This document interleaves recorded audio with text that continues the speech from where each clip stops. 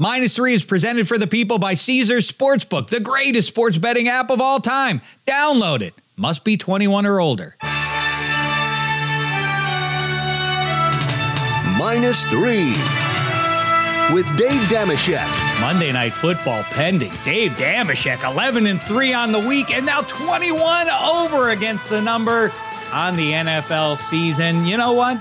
Dave the Halloween Scrooge is happy that it's just about to turn into Shecker season. Maybe 2023 ain't that dark just yet, Eddie Spaghetti. Hi and hello and welcome to -3, presented as ever by Omaha.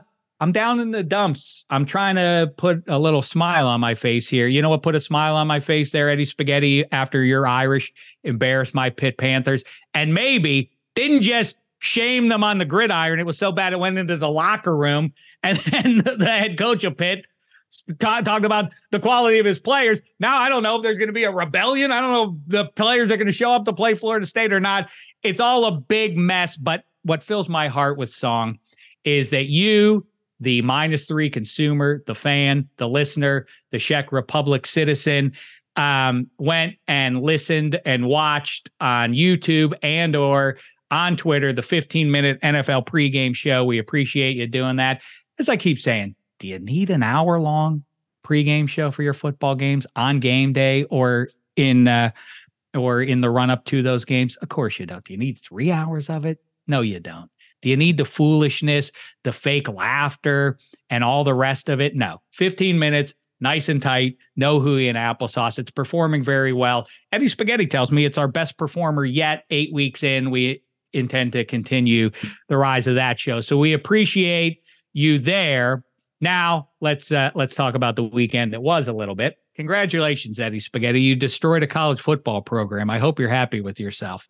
I'm not really thrilled, more because of the macro view of Notre Dame season. You thinking they would win that game in South Bend was... I didn't think they were going to win that game. I said 20.5. I said, plus I didn't say... Your sense was, I hope they'd win it. And I did. Cover was possible. A 3-touchdown cover was possible. But like I was saying all week, offenses have played pretty poorly. Opposing offenses have played pretty poorly versus them.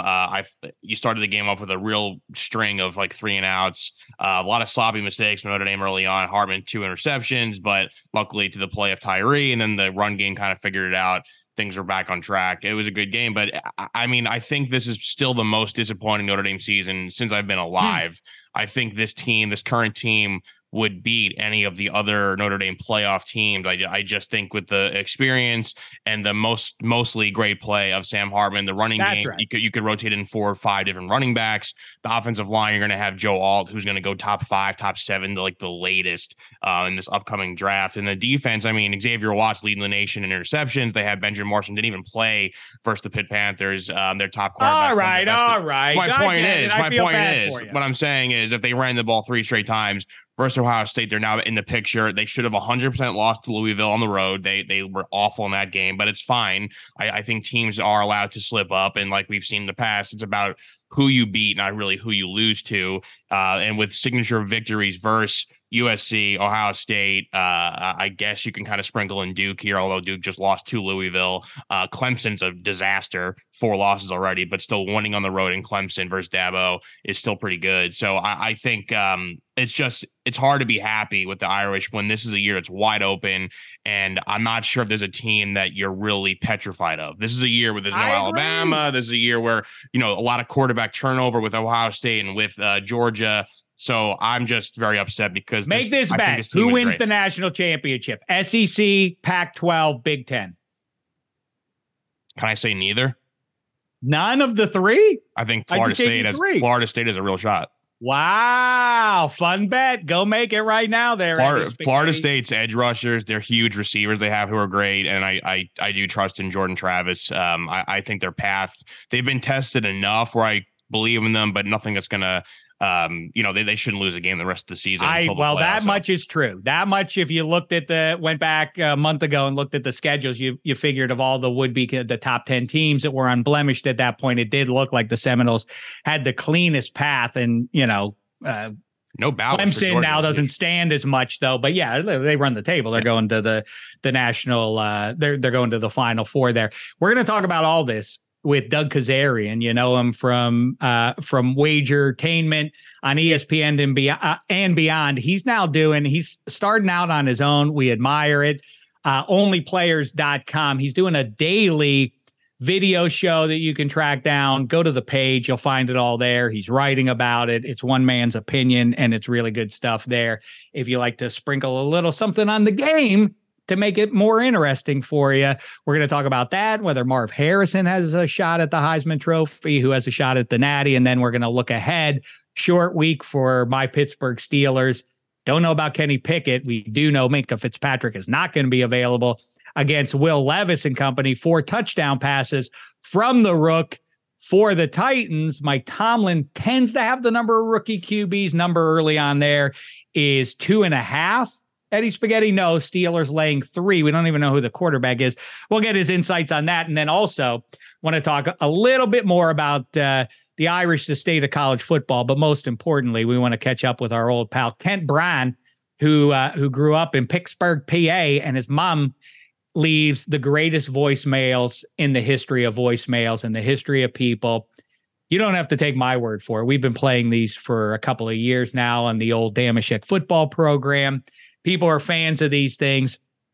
Eddie Spaghetti, for the newbies, give a little taste. Let's hear her thoughts on woke, a voice message she left for Kent Bryan recently. Yeah, Kent, what does that woke mean? W-O-K-E? I always forget. What does that mean?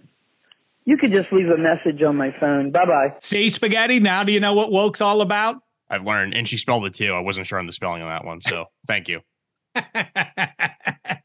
Oh, can't wait. We'll catch up with him in a little bit to hear some new voicemails from Kent Brown's mom, Wilmerding. I think her focus is the 3 F's: football, food, and film. She loves talking about those 3 things and leaving messages for her boy about them, her grown son. Just her meditations via voicemail. So we'll hear those. Also, Kezirian, like I say, coming up. The other, Spaghetti, your Giants are done. It's funny you say that this is your least favorite Irish season, and it kind of gets at what I said to you and Hench in text message on Sunday night. Your pain is over with. The Giants season is done. They've traded Leonard Williams, by the way. Trade deadline coming up, the deadline of it, Halloween night. We'll see how that shakes out. I think a lot of contenders are looking around. It is very fantasy footballish, and it didn't exist a decade or 15 years ago.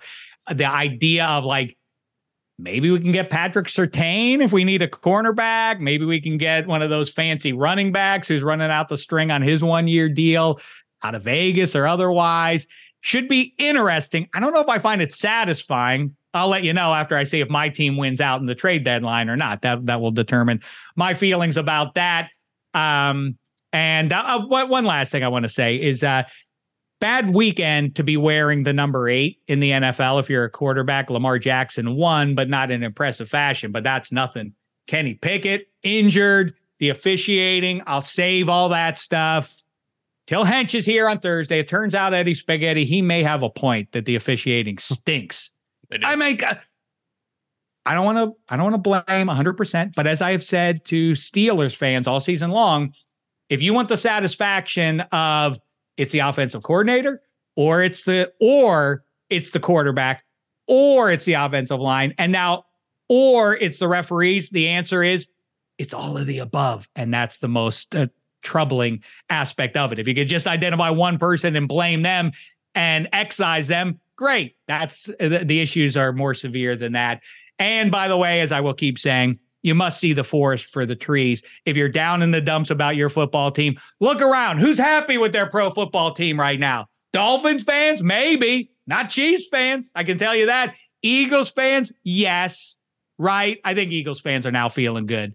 And Texans fans, because they know they have CJ Stroud and they feel good about the future. Outside of that, who's excited, Eddie Spaghetti? Am I right? Jets fans, kind of, I guess, a little bit. I think, Jets fans, because I guess Aaron Rodgers may come back in December and it could get them. That'll be some storyline. But I think right now, this is a strange one, but I feel like maybe Bengals fans.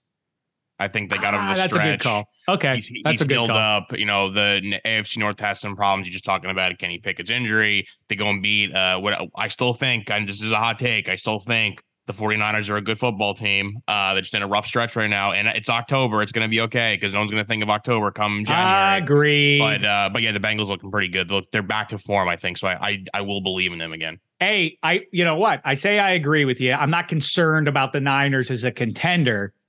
I will pat myself on the back.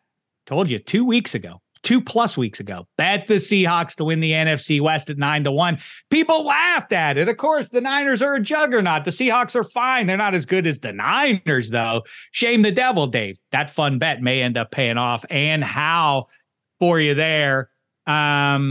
Can I just say, too, with the Seahawks, like wearing those uniforms, that throwbacks, I love that the NFL is in this new stretch where it's like the Eagles wear their Kelly Greens, Seahawks wear their throwbacks. Obviously, the Texans wearing, the Titans wear the Houston Oilers throwbacks. Like every throwback jersey, everyone's like, oh, these are the best. They should wear them. And the NFL is like, all right, 1 week, back to your regular bad uniforms that you have. Like, I know the uniform stuff is your lane, but I just like you had the best like every older jersey was better than the new one. So just like wear the old ones, because Seattle wearing those jerseys up in that crazy stadium, the 12th man, like a great scene up there. Like that's like the best scene in all of football. Just go back to those old jerseys. Like enough with the new iterations. They're all pretty much bad.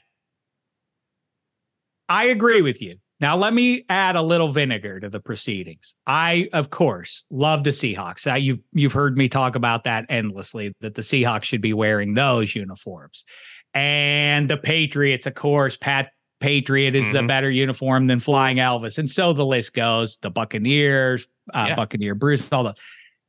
Let me just say, because I didn't talk about last week, the Eagles ones were good. Those are not their best uniforms. And in fact, they're their third best uniforms. The better uniforms were 1960. Michael Vick wore them in his breakout game when he joined Philly way back when. Now that's probably a decade at least ago. And even the Ron Jaworski ones and Wilbert Montgomery and those cats who went to the Super Bowl in 1980, where they lost to the Raiders. Those were better uniforms too.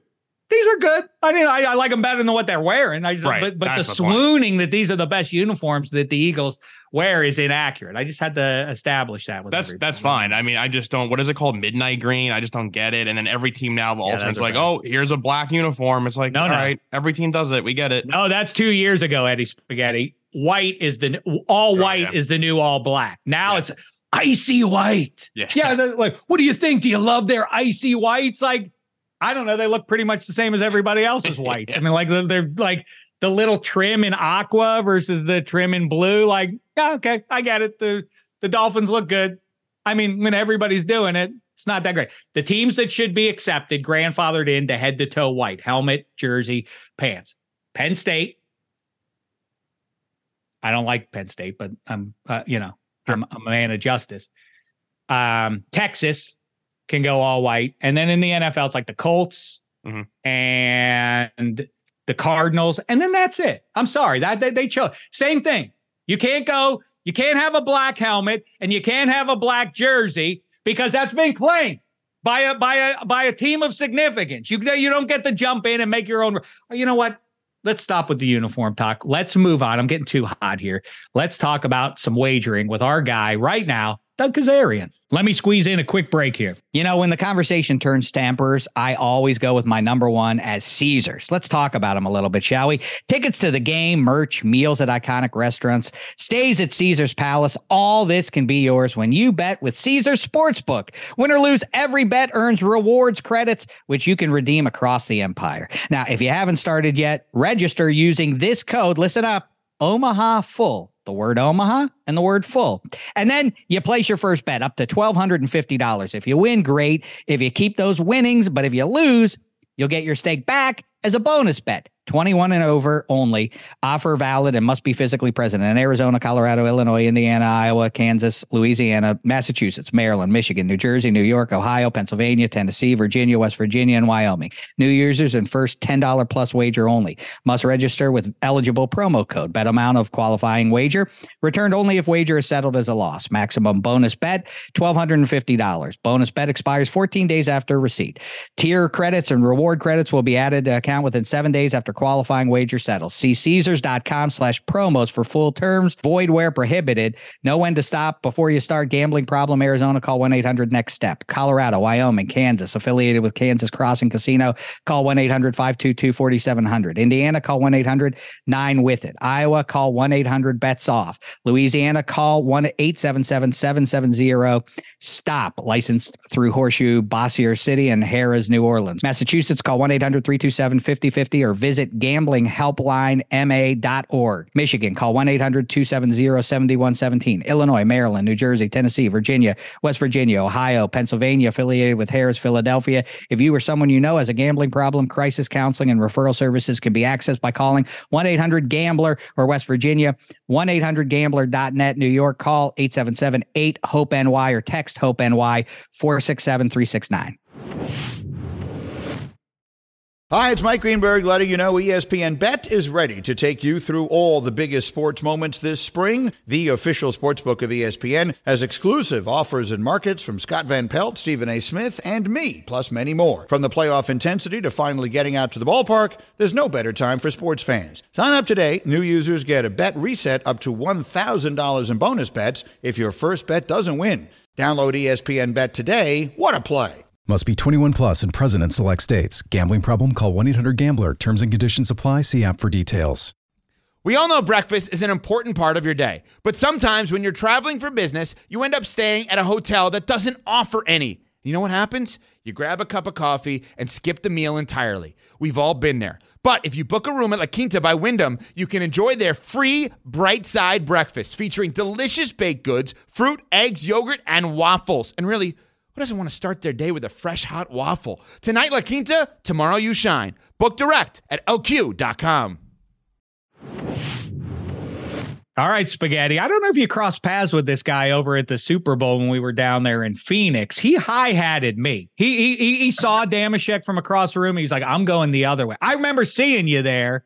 Then I got a text. I just saw you. Where'd you go? Well, I found him, everybody. From onlyplayers.com, his brand new wager venture. It's really good stuff. Go check it out. Onlyplayers.com is where you see it. I'm talking about, of course, the longtime ESPN wager counselor and beyond. It's Doug Kezirian. How are you, Pally? I'm well. I'm stunned, rattled though that I would say small timed you. Instead of big time you at the Super Bowl. I'm a little shook there on that. My apologies, my deepest apologies. No. Listen, I kid. How are you, pal? And first and foremost, Muzzle Tov on the great new site. Been pouring over it the last couple of days here in advance, really, of the football weekend. On Friday, I was looking through it. Really interesting stuff. I love the way, not to monologue as we jump into a back and forth here, but I really do love that you are the Victor Kiam. Remember, like the commercials, like, I like these razors so much, I bought the company. I don't understand.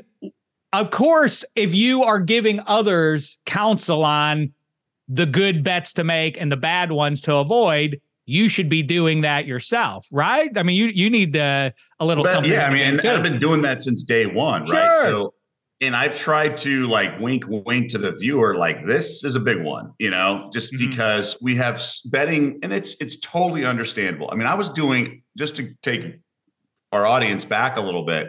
So I did local news in Vegas from 2005 to 2012.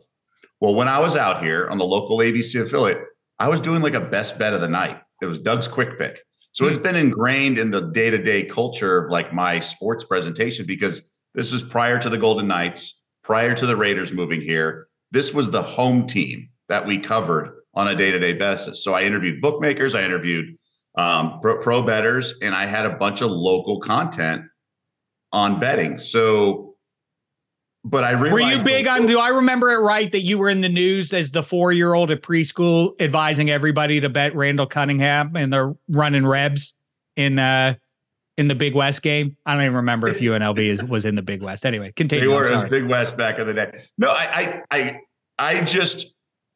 I realized how far along I was and where I was used to an audience that really got this stuff. So as we graduated and then legalization across the country and all that stuff, a lot of the content from betting has been presented in a very similar way as to all the other content, which in the news business we call it verticals, right? So the NBA vertical, the NFL vertical, fantasy vertical. But betting is so different from a day-to-day basis. If I'm hammering a whack basketball game, I want to make that like the lead story of the show, and get into it, even if there's a World Series game going on.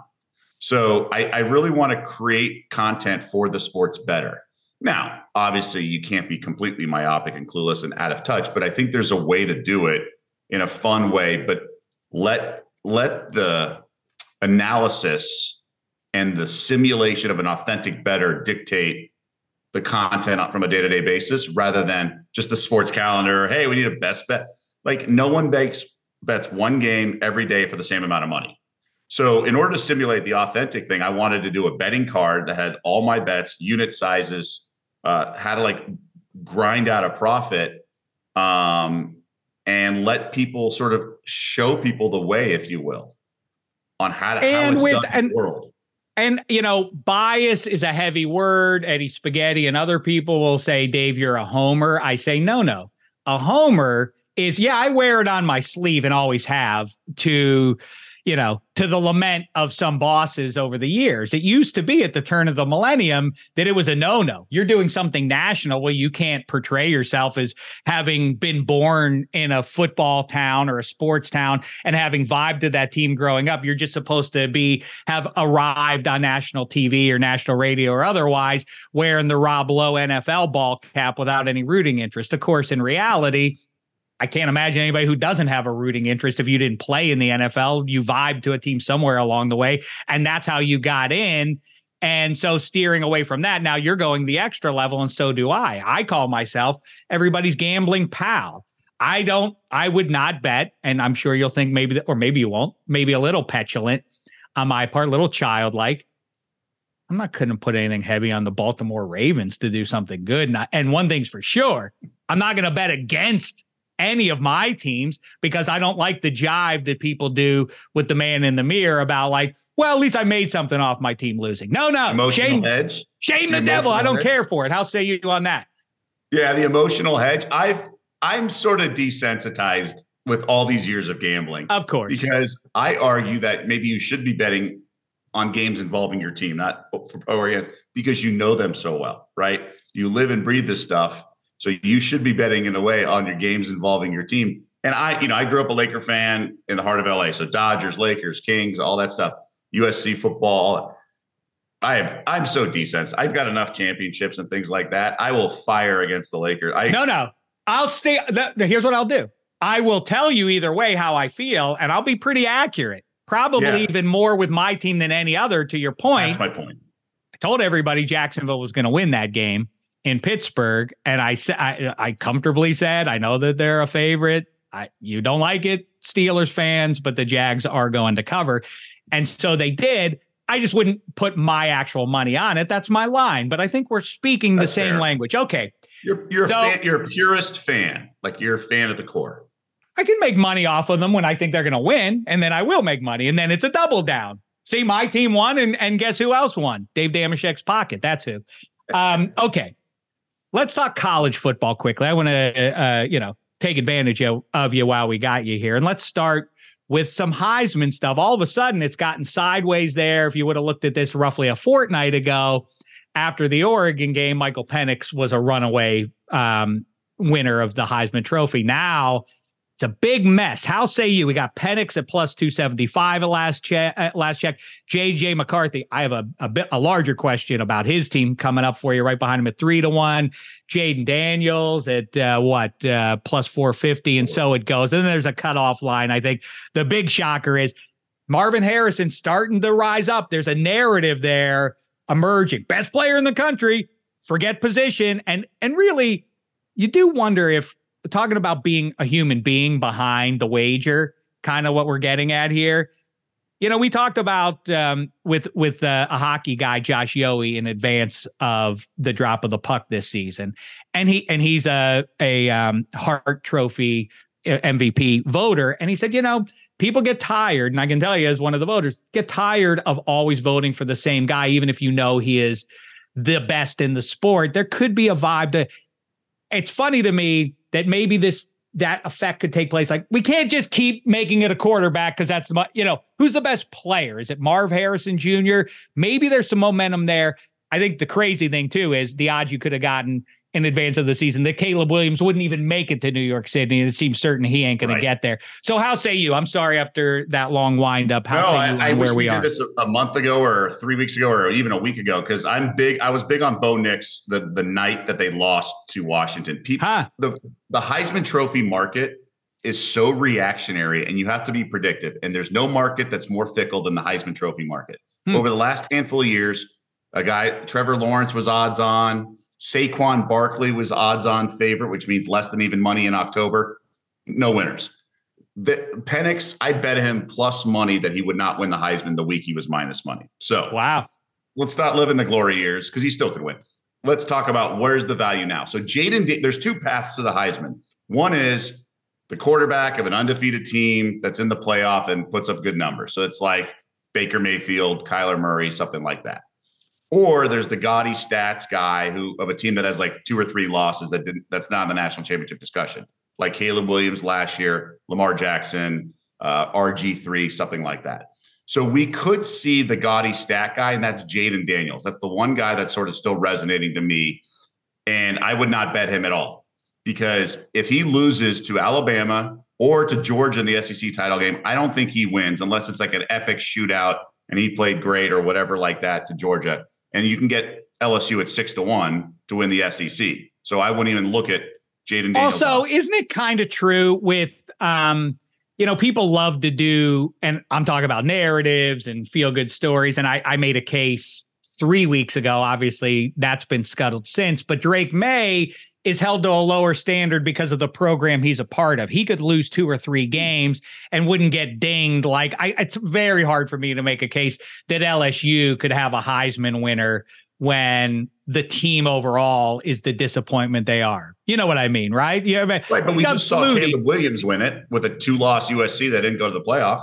It's so much of it is who you're competing against. If that particular year doesn't have the right guy. So look at the top teams right now. You have Ohio State, quarterback's not going to win. We talked, you mentioned Harrison, obviously he's in the mix. Michigan's quarterback is like one of the favorites, but he could also have a pedestrian game and lose that even if they run the table. I feel like that's the standard I'm talking about. Michigan loses one time. It's like, well, that's it for JJ McCarthy. He's right? But he's not a guy who's just filling up the stats. If he had stats like Jaden Daniels did, he'd still be in the mix with 1 loss. I don't think McCarthy has any shot to win it. Now, I also said lost a boatload on Mac Jones against Devontae Smith. But so consider the source, I guess. But I don't think McCarthy is going to win it. I think it's going to be one of these other quarterbacks with ridiculous stats because Michigan's winning with defense. All right. You like to put your money where your mouth is. Give us your best bet there. So at the current odds, I would probably bet Carson Beck at 30-1, just a small sprinkle. He could backdoor his way into this. If he has a big game this month, again, a couple games, and then he has a great game against, let's say, Alabama in the SEC title game, and Penix loses, and there's some West Coast bias against Oregon with Bo Nix, and Jordan Travis isn't incredibly flashy, and let's say Ohio State and Michigan look sort of pedestrian, I think Carson Beck at 30-1. I wouldn't bet him at 20-1. So we're talking that kind of stuff right now, because to your point earlier, there's 5 guys 8-1 or shorter odds, and that's not usually the case. There was value elsewhere when guys like Penix were less than even money, or Caleb Williams. It was like there was value everywhere on the board because of those guys were skewing the numbers and so everything. So I think Marvin Harrison's going to be in this discussion at 12-1. So even at 12-1, I'd probably recommend buying it. I got a piece at 25-1. I didn't get the 50-1 or 60-1, but you start to see this unfolding a certain way. I think Bo Nix is right there. I mean, think about it. The only loss wasn't his fault. The kicker missed it to go to overtime. It was on the road. They lost by 3. They have a chance to beat him later. He's been playing great. I think Bo Nix is right there, and they're like plus 180 to win the Pac-12. So why can't 8-1 be a good price? That makes sense. And if they run how that Pac-12 resolves itself with the head-to-head still upcoming, obviously big in the Big Ten as well. So let's stay with Michigan, Ohio State, and all that conversation, JJ McCarthy and the Buckeyes and everything else.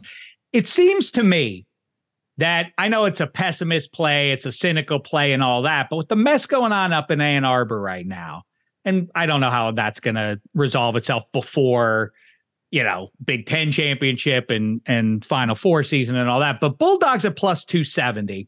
I think Florida State has the cleanest path of all the contenders. I don't see Absolutely. Where the loss is coming for the Seminoles there. They're plus 550 and the Buckeyes are 7-1. First of all, Ohio State to win the Big Ten plus 140 seems like it's a worthwhile play, but looking bigger, pick any of those teams that I just mentioned there. Aren't they a good bet? Because those odds are gonna drop significantly if Jim Harbaugh loses his gig. And by the way, maybe he doesn't even have to get fired. These are 19-year-old kids. The thing in the what's going on in the locker room, questions from media and on campus and everything else doesn't add up to again, pessimistic, glass half empty kind of stuff if you're a Michigan fan, but like they're not going to run the table. This is the year. If you ever thought Ohio State was going to get Michigan, this is the year for them to do it. They're going to do it again. I'm sorry. For Ohio, I said that backwards. For Ohio State to get Michigan, I should say, this is the year they're going to do it. So it's a very astute observation because there will be a domino effect. And that's how you have to look at futures all the time, right? You have to look at what happens if this happens in the domino effect. So you mentioned like Florida State, just to backtrack. They're minus 3 something to win the ACC. So yeah, they're going to the playoff. They're like, you can book them in a lot of ways. So for this Michigan, Ohio State, the game's at the Big House and Ohio State has looked fine, but there are question marks. And obviously Michigan's looked dominant, but to your point, if they don't have Harbaugh, if something happens or the kids are so distracted and things along those lines, what's the domino effect? But like, I wouldn't be shocked if Ohio State became like the favorite if they beat Michigan with or without Harbaugh, right? Like that weekend, Georgia could sort of look lukewarm. I mean, Georgia hasn't, I think, has only covered once. No, they covered Kentucky. So they've covered only 2 games. So they've been, playing with their food, as they say, a lot. So there could be some, I think the right term is from economics class is elasticity or volatility. There's a lot of volatility in these futures. Even in November, things can change drastically. I'll say this: you can get a good value elsewhere because I want to say this is the first year in the college football playoff era where there's more than a couple teams that have a chance. So we had in the era teams that get there and everyone's like, oh, the playoff is going to give the little guy a chance. It actually worsened their chance because teams that got to the playoff now had to beat like 2 quality teams instead of 1 in the 1 versus 2 BCS era. So when Washington went to the college football playoff, no shot against Bama. I think they scored 3 points on the opening drive and then nothing. Michigan State shut out by Bama. Notre Dame against Clemson, no chance at all. Last year, TCU had to win 2 games like that, right? And then they beat Michigan and then no chance against Georgia, got waxed. But I actually think 5-6 teams could win it all. And it's 2-part. One, they're pretty good. Like they're not little engines that get to the playoff. But then also like the top team is not just like eons away from everyone else. So the domino effect of Michigan is drastic if like Harbaugh got suspended or whatever, but it's not as much as in previous years where Michigan in this example would be one of 2 or 3 teams that really could win it. They're one of like 7 or 8 teams that could win. I mean, we saw Texas beat Alabama, right? And Bama's got shorter odds right now than Texas. Some of that is the Ewers injury, but Alabama's better now than they were when they played Texas. But all these teams are pretty competent, and Georgia / Michigan are not, eons ahead of everyone else. I felt bad for Milroe. I'm glad that he found his footing apparently here. Me too. By the way, see, empaths, you and me. I also happen to think, as much as I've touted the Pac-12 as the best conference in college football this year, at the high end, those are the teams, obviously, they're going to get to the Final Four. I think a good little side play is Big Ten to win the national championship. Right? I mean, Michigan or Ohio State, one of those two's getting there. Maybe both. You can kind of create a path where they both wind up getting to that game. Obviously, you have 50-50 coin flip more or less, without, if you don't look too closely at it. That might be an interesting play as well. Okay, let's talk some. Yeah, I mean, the big question is how good is Georgia, right? They're two-time defending champ. They've looked human, but are they just playing the long game? They're not as dominant as they were last year because they don't have, a quarterback that's been there a while. We know Bowers is going to be 100% by, That's the big question. We don't really know how good Georgia is. We'll know in the next month. Okay. Let's turn our gaze to Sundays then, or should I say Thursday, upcoming game. We're not going to have a chance to pick it before it kicks off later in the week. So let's do it with Kezirian right now. Titans, Steelers, home team, laying 3. We don't even know who their quarterback is. We do know Will Levis is going to be under center or in shotgun for the visitors from Nashville, Tennessee. Total on this one, a gaudy 36. In honor of the bus, I'm assuming. How say you, Kezirian?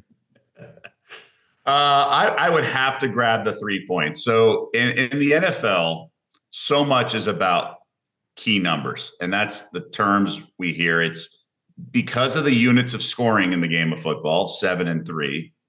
There are certain numbers in odds making that are just more valuable than everything else. So the most common margin of victory in the NFL is 3, and it's about 15% of games are decided by exactly 3. Since the extra point distance moved back a handful of years ago. I think it was 2016. So knowing that 3, so it's all about the number 3.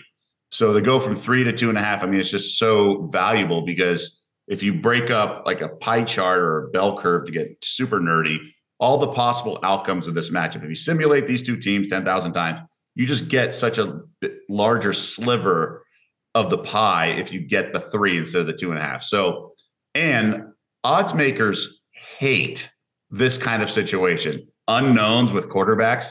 They want both teams at full strength. Ravens, Steelers, Sunday night, give you the 2.5, 3-point spread and let the chips fall where they may.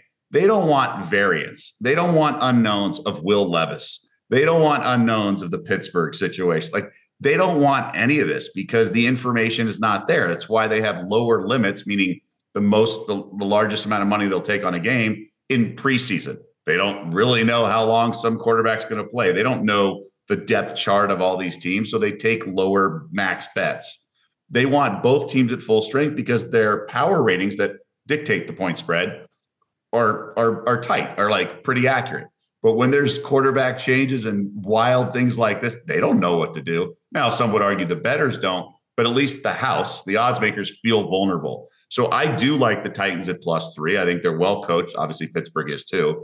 But I would take the full 3 points. And to your point about the 36, the bus, +3 matters more when there's fewer points expected versus like a shootout, right? So when points are at a premium, like they are with an over-under 36.5, I'd rather take the full 3. That's very valuable to me. And the Titans looked pretty good last weekend with Levis. Wow.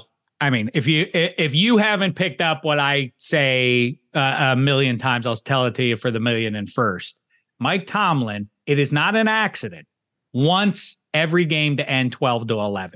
That is his goal. So you need to understand that and bake that in when it's like their games are so ugly. Yeah, that's by design, whether you like it or not. That's what he wants to do. I don't know if this is a question for you, or maybe I need to put up the bet signal to the Godfather, Chris Andrews over there in Vegas. But I feel like this is a pretty damning indictment of Kenny Pickett. I don't know that, and it extends beyond just Kenny Pickett and Mitchell Trubisky. I think it also includes Mason Rudolph, who it would not stun me if they roll. Let me tell you something. He's the better option. No. He doesn't have the legs of Trubisky. And word me in charge of the short week. What are the Steelers going to do here? This is going to go up, according to Mike Tomlin, on Monday morning. This is going to go up to game time. Who's going to start at quarterback? I don't know who he's going to run out there. My guess would be Trubisky, obviously. But in my well, were I to do it, I would just run a ton of boot action, roll the pocket for Trubisky. He's better there at least, and especially if he's going to use his legs like he did on Sunday. But you want to strike downfield and take advantage of those pass catchers you have. The best on the roster, including Pickett, may be Mason Rudolph for that one particular thing. I don't think it's going to be real.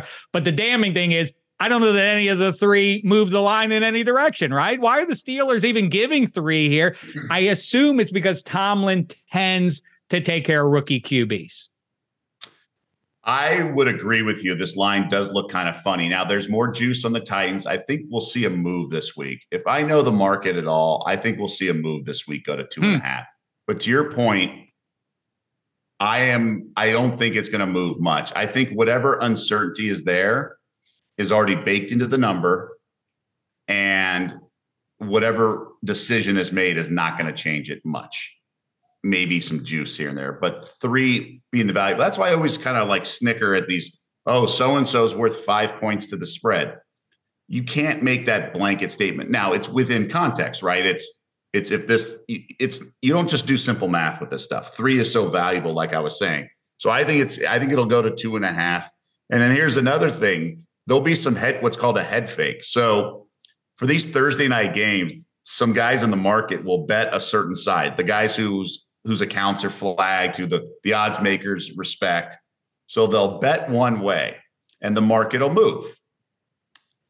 But sometimes they manipulate the market because the limits are so low. It only costs them like a $5,000 bet or a $3,000 bet to move the market to where they can get it. And come game day on Thursday, they can come over the top and bet the other side. So I'll tell you Thursday afternoon, like where the sharp money is, right? So we'll see the market move in the next couple of days, but it could be just a head fake. So the Lions, when they played the Packers and they were short favorites at 1.5 at open pick, I want to say. So Lions got early money, and then sometimes they'll come back the other way and people just wanted plus money on the other side that they really want to come over the top. But that didn't happen. So I knew like the Lions were the sharp side Thursday afternoon. So that doesn't mean it's going to win. It just means like where the money's coming in. So I would be, to your point, I don't think that a difference between Rudolph and Trubisky. I think Trubisky's ceiling is higher, but Rudolph's floor is higher than Trubisky's. So I think it's a larger variant. Like, you know what you're getting with Mason Rudolph, and there's not much wiggle room there. But like Trubisky could be all over the place. Well, the variable to the 12-11 point I made earlier is one thing you can't have, along with terrible officiating, is turnovers, especially multiple turnovers from the QB. That will corrupt your best laid plans there. Okay, great stuff on that one. Last question for you then. Frankfurt, Germany is the scene for perhaps the most significant AFC game we're going to see all season here.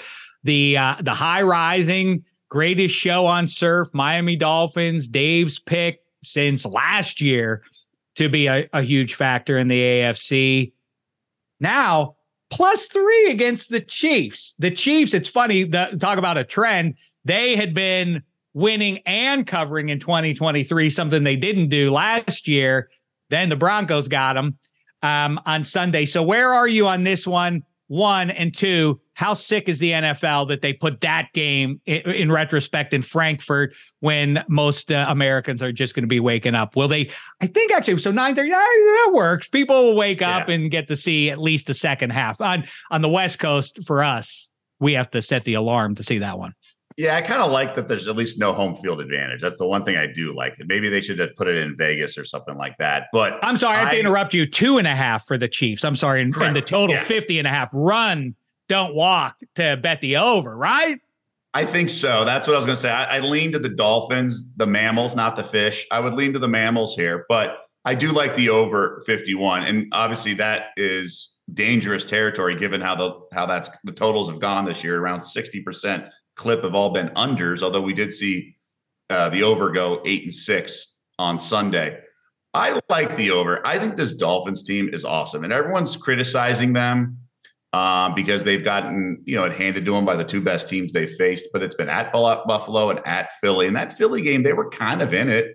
They were destroyed. I mean, that one, I don't think you can take anything from that game. They weren't going to win, but they were like. They were not manhandled like the Bills game, but they also went into LA in week 1 and won a shootout at the Chargers. Like, I think that's something to be said about this. I think they're going to be right there with the Chiefs. I think it's going to be a track meet. I don't think they're going to get manhandled by the Chiefs like they did Philly. Philly won that in the trenches, that game. I don't think that's going to happen with KC. I think Mahomes, the reports were that he wasn't feeling well, all that stuff. I think we're going to see an up and down game. Miami's defense is not very impressive. So I think Mahomes will light them up. And I think this will feel like the game we saw a couple weeks ago at Arrowhead with the Chargers going in there. I think 51 does feel low. I thought this would be more in the 53.5 range, 54. The mirage of if this team could ever get healthy, then look out. Obviously, no one's ever going to get 100% healthy at this point in the season. I'm going to say it, though. If they could get Jalen Phillips and Bradley Chubb, and now with Jalen Ramsey ready to roll on one side, and get Terran Armstead locked in and healthy at left tackle, I mean, I or some combo of those pieces, I really think this team's high end is a Super Bowl visit. I think the Bungles are going to have announced themselves as doing their usual. This is going to be their bit now, I guess. Going forward, we should always just bet early season against Cincy because they apparently don't care. I mean, I really think that's their message. Like, so what? It's Joe Burrow makes that clear. Like, come on, it's September. We'll get ready in Thanksgiving. Maybe Halloween we'll start trying a little bit. But I think this Dolphins, if team can get right, that defense, we haven't seen its best yet. I wonder if we see Jalen Ramsey on Travis Kelce and therefore depressing those Chiefs numbers a little bit offensively because they really don't have a 1A. You take away Travis Kelce, which you can't, you slow him down. That becomes a very mortal Chiefs offense. Sure. Last question I have for you is, Spaghetti, our producer there behind the glass, has pointed this one out to me. And there are once in a while you see teams just so bad, like the old Oakland Athletics early this season. The Pirates, I'm sad to say, satisfied this a couple of years ago. How long should we just blindly bet against the San Jose Sharks before it loses any value in doing it? Or we get really beaten up badly for having done it? So it's a good question because I was fading the Oakland A's earlier this baseball season because a good friend of mine calls me the betting bully because I'm not afraid just to find that team and just be like, well, the market hasn't adjusted enough. No. Your new name should be the Tom Brady then, because that's what he did. Like, he was mean. Like, that guy can't cover. I'm just going to keep throwing it at him until they do something to stop us. Like, but that man, that guy, he's probably got a family at home. You're embarrassing him, Tom. You're supposed to be a good guy. So that's what Kezirian is apparently. Yeah, I mean, if they're not going to change things, why should you have to change? So the power ratings, everyone has their own power rating, meaning pro bettors and odds makers. And so much of power ratings uses stats from last year. And then as like a baseline, as like a stat or whatever now everyone differs in terms of which particular stats they prioritize and then how much of last year's stats. But even now, like midseason in the NFL, these guys use last year's stats as a baseline. Unless that's why Colorado was so hard to figure out early on because they had so many transfers. And that obviously last year's stats, new coach, new culture, new everything, new roster really kind of confused a lot of the market. So when it's early in the season, like the NHL and teams are bad, they're so programmed with parity or like things along those lines that when you have an outlier situation like Oakland A's the first couple months this year, or the Baltimore Orioles a couple years ago, or the Cleveland Browns when they went winless with the Hugh Jackson as their coach.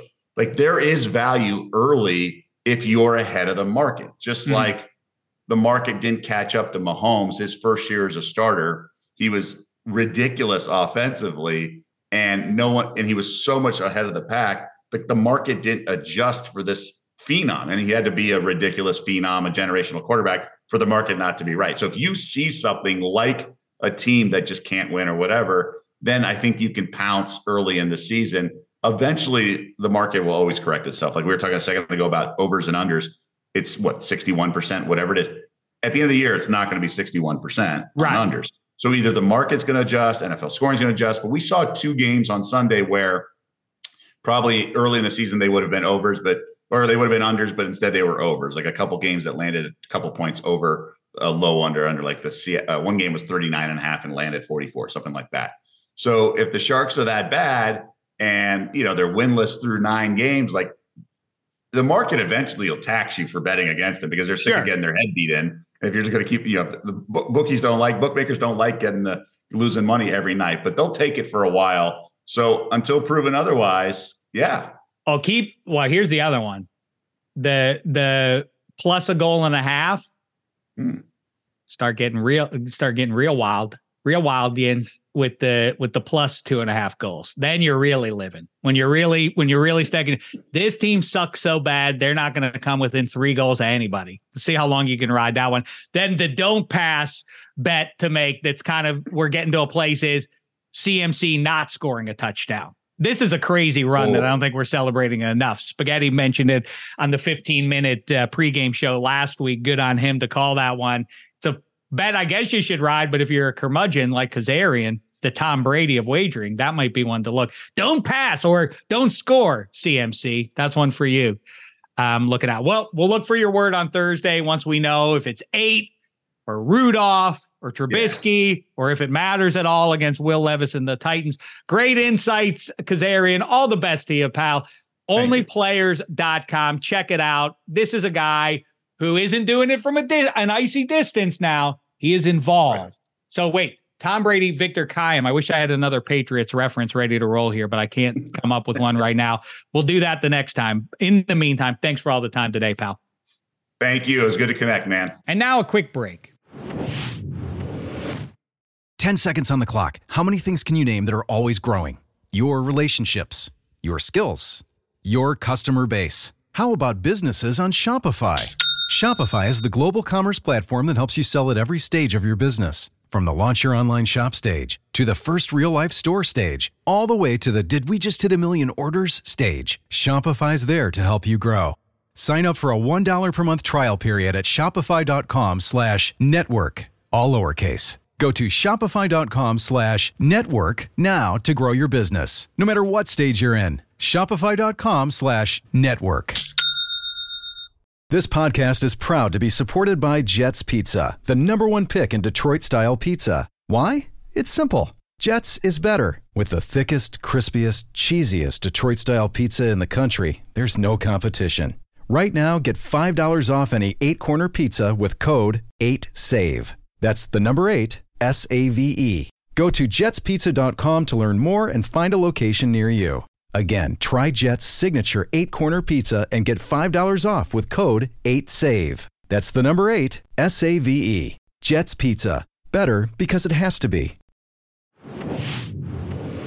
All right, Eddie Spaghetti, there he goes. A lot of good stuff. Anything stand out to you? He didn't even mention Notre Dame once. I don't think they have a chance at the Final Four. Well, that was the crux of why I think this is the most disappointing season in the history of Notre Dame football. So I think, he doesn't have to bring them up. I do think his Heisman talk is very interesting to even say Carson Beck. I'm not to try to poo-poo the gentleman playing quarterback for Georgia, who probably still is the best team in the country, but at what point in this season have we been like, Carson Beck, that's your Heisman? What if you had to win a single college football game, you're not picking Carson Beck to be your guy. And again, maybe 3 years from now, he's phenomenal. We don't know. I'm talking about right now. I understand Caleb Williams went from being a minus 175, whatever it was, to win the Heisman. And then now has worse odds than Sam Hartman. It just doesn't make any sense. He has no chance, Caleb Williams, right. At this point. And that to me is why this award is kind of strange this year. So maybe what you said is right. Just don't give it to a quarterback, give it to somebody else. All right, you're in a bad mood now. And your team won. I'm in a bad mood because all my teams lost. It's really shameful. All right, let's lighten it up here. Let's catch up with our pal. Maybe, you know what? With the Dr. Kent Brown's mom is here with her voice messages to perk everybody up. Get ready here. All right, I already know this is going to be good because we love talking to this guy. Longtime listeners of the Damashek football program know the name Kent Brown because he's a delightful fella. So too, well, his mom's not a delightful fella, but she's a delightful woman. And we know that from her voicemails. Want to listen to those. Also, Kent Brown is a savant. He can tell you pretty much where every college kid went to high school across football America. It's a fascinating thing. We definitely have to dig in on that as we move forward here on -3. But today, I do want to focus a little bit on some of these voicemails. Kent just uprooted himself after many moons here in Southern California to go back to the banks of the Three Rivers. Quite frankly, I'm a little bit jealous. Kent Brown, how are you, Pally? I know I say I'm jealous, but I wouldn't want any more awareness of the state of Pittsburgh sports, and I'm already getting out here 2,300 miles away. How you doing there, Pally? Well, I'm doing well. I played some goalie growing up, and the way Jari's been playing, I figure I might have a shot to be the Penguins netminder in a few weeks if this keeps up. So, I'm trying to work towards that potentially. I'm close enough to the facility that if he allows 4 or 5 goals every game, eventually I might get that call. I'm cheaper than Jari. So at least on that level, the Penguins can invest in some other players, hopefully. But it's been fun. It's been good to be back. Gallows humor. I see. That's you have to laugh your way through the pain. I hear you. Now, the thing that vexes me and always has, you're a Pittsburgher, but watching the game on Saturday in South Bend, you were rooting for the Irish. Shame on you. Well, I grew up. Congratulations. I grew up a Notre Dame fan. It's funny. The first ever Notre Dame Pitt game I went to was in the 90s, and Notre Dame beat Pitt 60-6.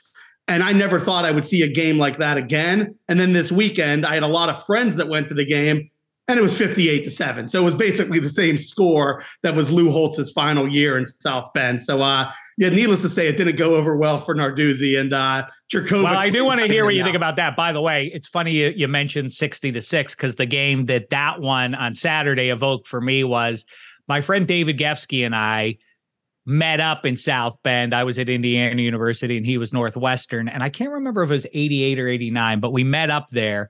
And Pitt scored early. I think Curtis Bray, the big time recruit for the Pitt Panthers at the time, I think he's passed away since, which is obviously sad. He, I think, had an interception early. He came to the sideline. We were sitting right next to it. He gave us, but we were like, Bray! And he gave us a fist pump and we're like, this is our day. And from then on, it was all Irish. And I think the final was something like 50-3 or 50-6. I remember Rocket Ishmael had at least one touchdown in that one.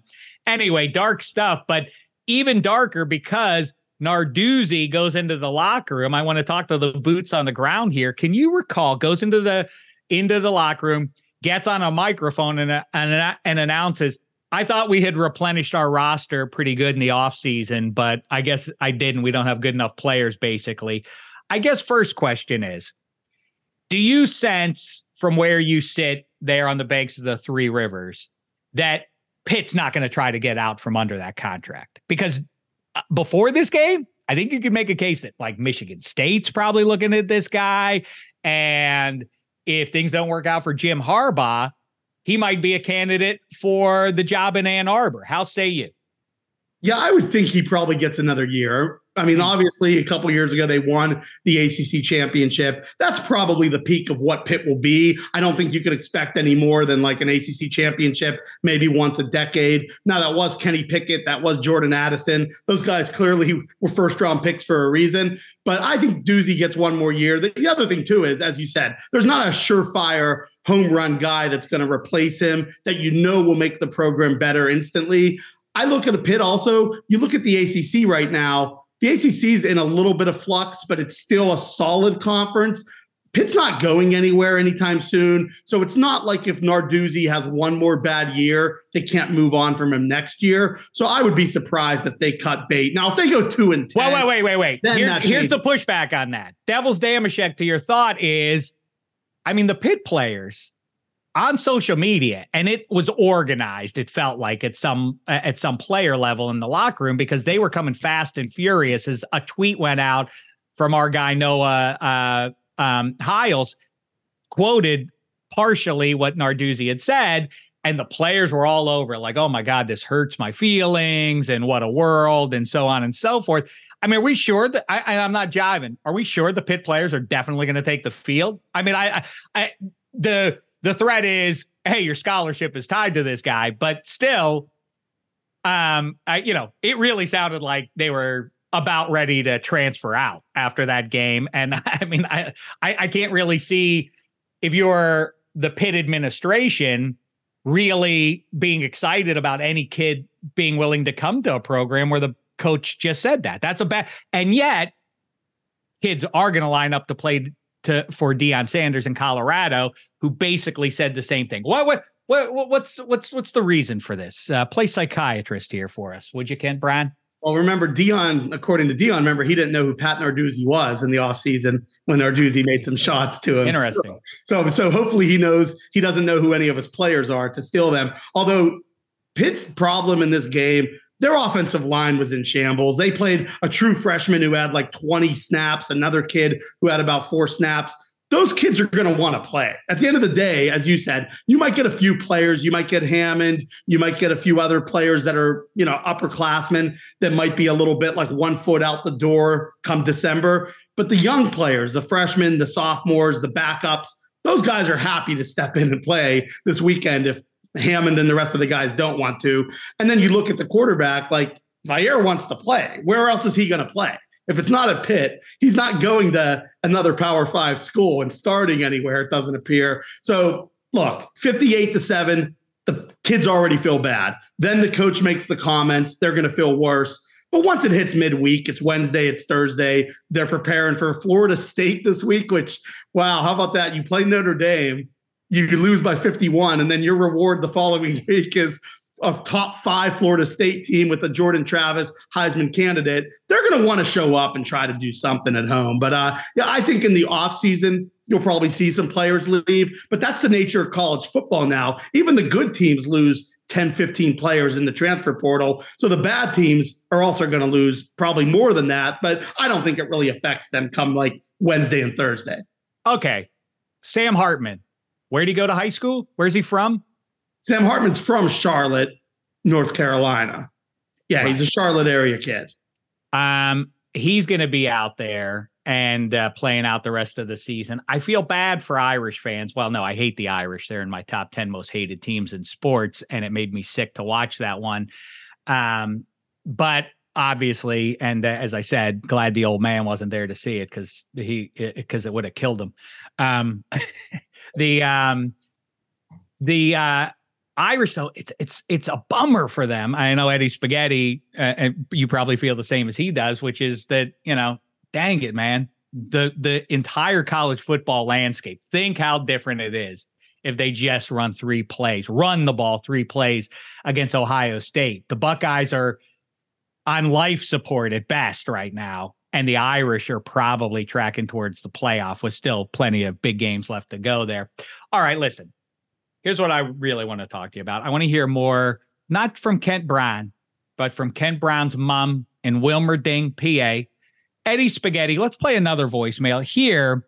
Really, I want this to be an ongoing segment. We used to love to do this on the Damashek football program with you and Matt Money Smith and handsome Hank Hodgson, and we were all delighted by your mom's insights on sports, food, and film. Football, food, film. The 3 Fs, the 3 keys to life, according to Kent Brown's mom.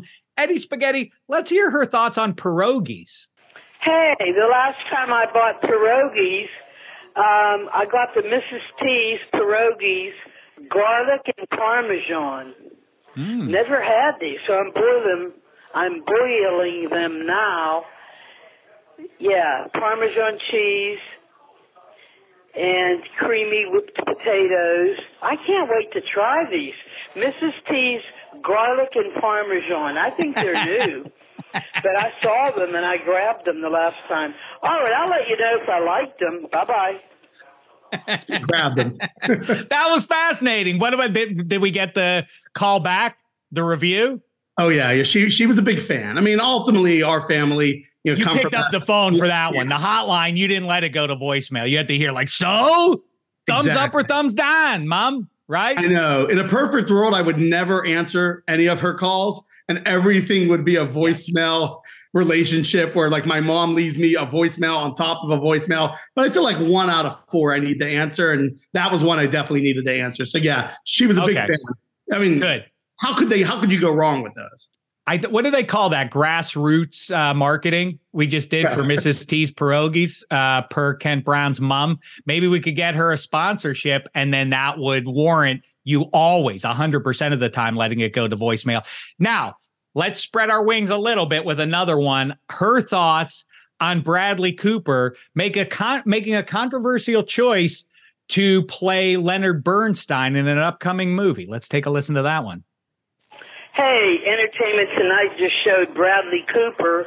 he's going to be playing Leonard Bernstein, that composer. Remember, he did the West Side Story way back in the day.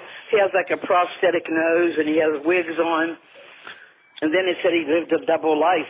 So he must have been gay and married. I don't know. I didn't know that part about him. All right. Call me later. Bye-bye. Are we sure, with all respect to your mom, she understands that Bradley Cooper is wearing a prosthetic nose, but Leonard Bernstein's nose was authentic? I felt like she was she's like, he wears a prosthetic nose and is gay. But like, I think the composer was one of those things, and Cooper was in the prosthetic nose. I think so. I mean, we might have to go back to that one. Come like award season, we might have to bring her on to sort of make sure that she knows the whole Bernstein story at that point. But for now, love that. Yeah, get her Oscar pick. We did see Killers of the Flower Moon, and she was a big fan. She's a De Niro fan. She absolutely is. Yeah, okay. She's a big De Niro fan, big Scorsese fan. So she was De Niro. Cool. Yeah, Leonardo DiCaprio. Those are both good Pittsburgh names. All right, listen. Let this be the start, the tip of the iceberg, or whatever the opposite iceberg is, because this isn't cold. This is hot. I love these voice messages. We love when you send them to us. We love catching up with you. Hopefully we'll get a chance to do that. Muzzle tough in advance, because I'm sure he's sitting by listening to Spaghetti and Kent Brown chop it up like we used to do in our little cubicles there at the NFL, having some good times with our guy Sully, the big UT Vols fan. You're all getting together here in Southern California for his nuptials. Muzzle tough in advance to him and his lovely bride, another person with whom we worked at the NFL way back when. Keep those voicemails coming. Try and lower the temperature in Pittsburgh. These are not good times, Kent Brown. You know, your presence there has to be the start of change, meaningful change. And if you're not going to be playing goal for the Pens, you might have to coordinate the offense going forward for the Pittsburgh Steelers. I would love that. I mean, I can't do worse in the first half than what Matt Canada's done. It's just been like, basically they just take about 2.5 quarters off. They get down about 7-10, and then you rely on the offense to have to try to do something in the last 20 minutes. It's been an odd season. Well, I mean, as I keep saying, couple things, you can spread the word around there. The only way you can get real bummed out about your favorite football team is if that's the only football team you're paying attention to. Because about 30 of the teams right now, legitimately, in the NFL, kind of unsatisfying. Like if you're a Texans fan, you're like, I think we found the quarterback at least. And then you're the Eagles and you're like, yeah, I think we're doing Dolphins, I guess, kind of, sort of. But everybody else is like, unsatisfying where we are in the standings so far this year. Anyway, we'll keep an eye on those, and we'll keep an ear out for voicemails from Kent Brown's mom. Best to everybody in the Berg, and let's talk soon, Kent Brown. Absolutely, man. It was a pleasure being on. I'll talk to you soon. All right, there he goes, Spaghetti. That was good. You think we should do that again with him? I loved it. It was great hearing Kent. I'm glad he's coming back to LA soon, but he's enjoying his time in Pittsburgh. And for him, I mean, I guess not going to enjoy it if he goes and watches the Pittsburgh hockey team while he's out here. He's not going to enjoy it. What are you doing? He has to start doing what he does in college football, where he has like 3 teams he could root for, and he's got to start picking a couple extra NFL and NHL teams to be okay. He went to school in Miami, so maybe he'll start being a Panthers fan. He's a bum with that crap. It's funny though. But he's a Pittsburgh guy. It's his 3rd favorite college football team. You know what? Cancel the segment. I'm going to have to think about it. I'm in my emotions. Let's just cut it off here. Oh, my goodness. I can't believe I forgot to say thanks again. 15-minute NFL pregame show. Gangbusters performance. Thanks to you, the audience. We really appreciate you making that work. And we'll be back on Thursday with our guy, Kevin Hench. I suspect he's going to complain about officiating and other stuff too. So be on the lookout for that. And then on Friday, the 15-minute NFL pregame show goes live on YouTube and on Twitter at 4 p.m. Eastern. We really appreciate you taking a look at that on both of those platforms. Eddie Spaghetti coming at you on Tuesday with Jen Piacenti, Waiver Wired. Me and Sarah Tiana coming at you on Wednesday with Extra Points. Check out all the great stuff on the Extra Points Network. And until a little later in the week, thanks so much, sports fans. It's been a thin slice of heaven.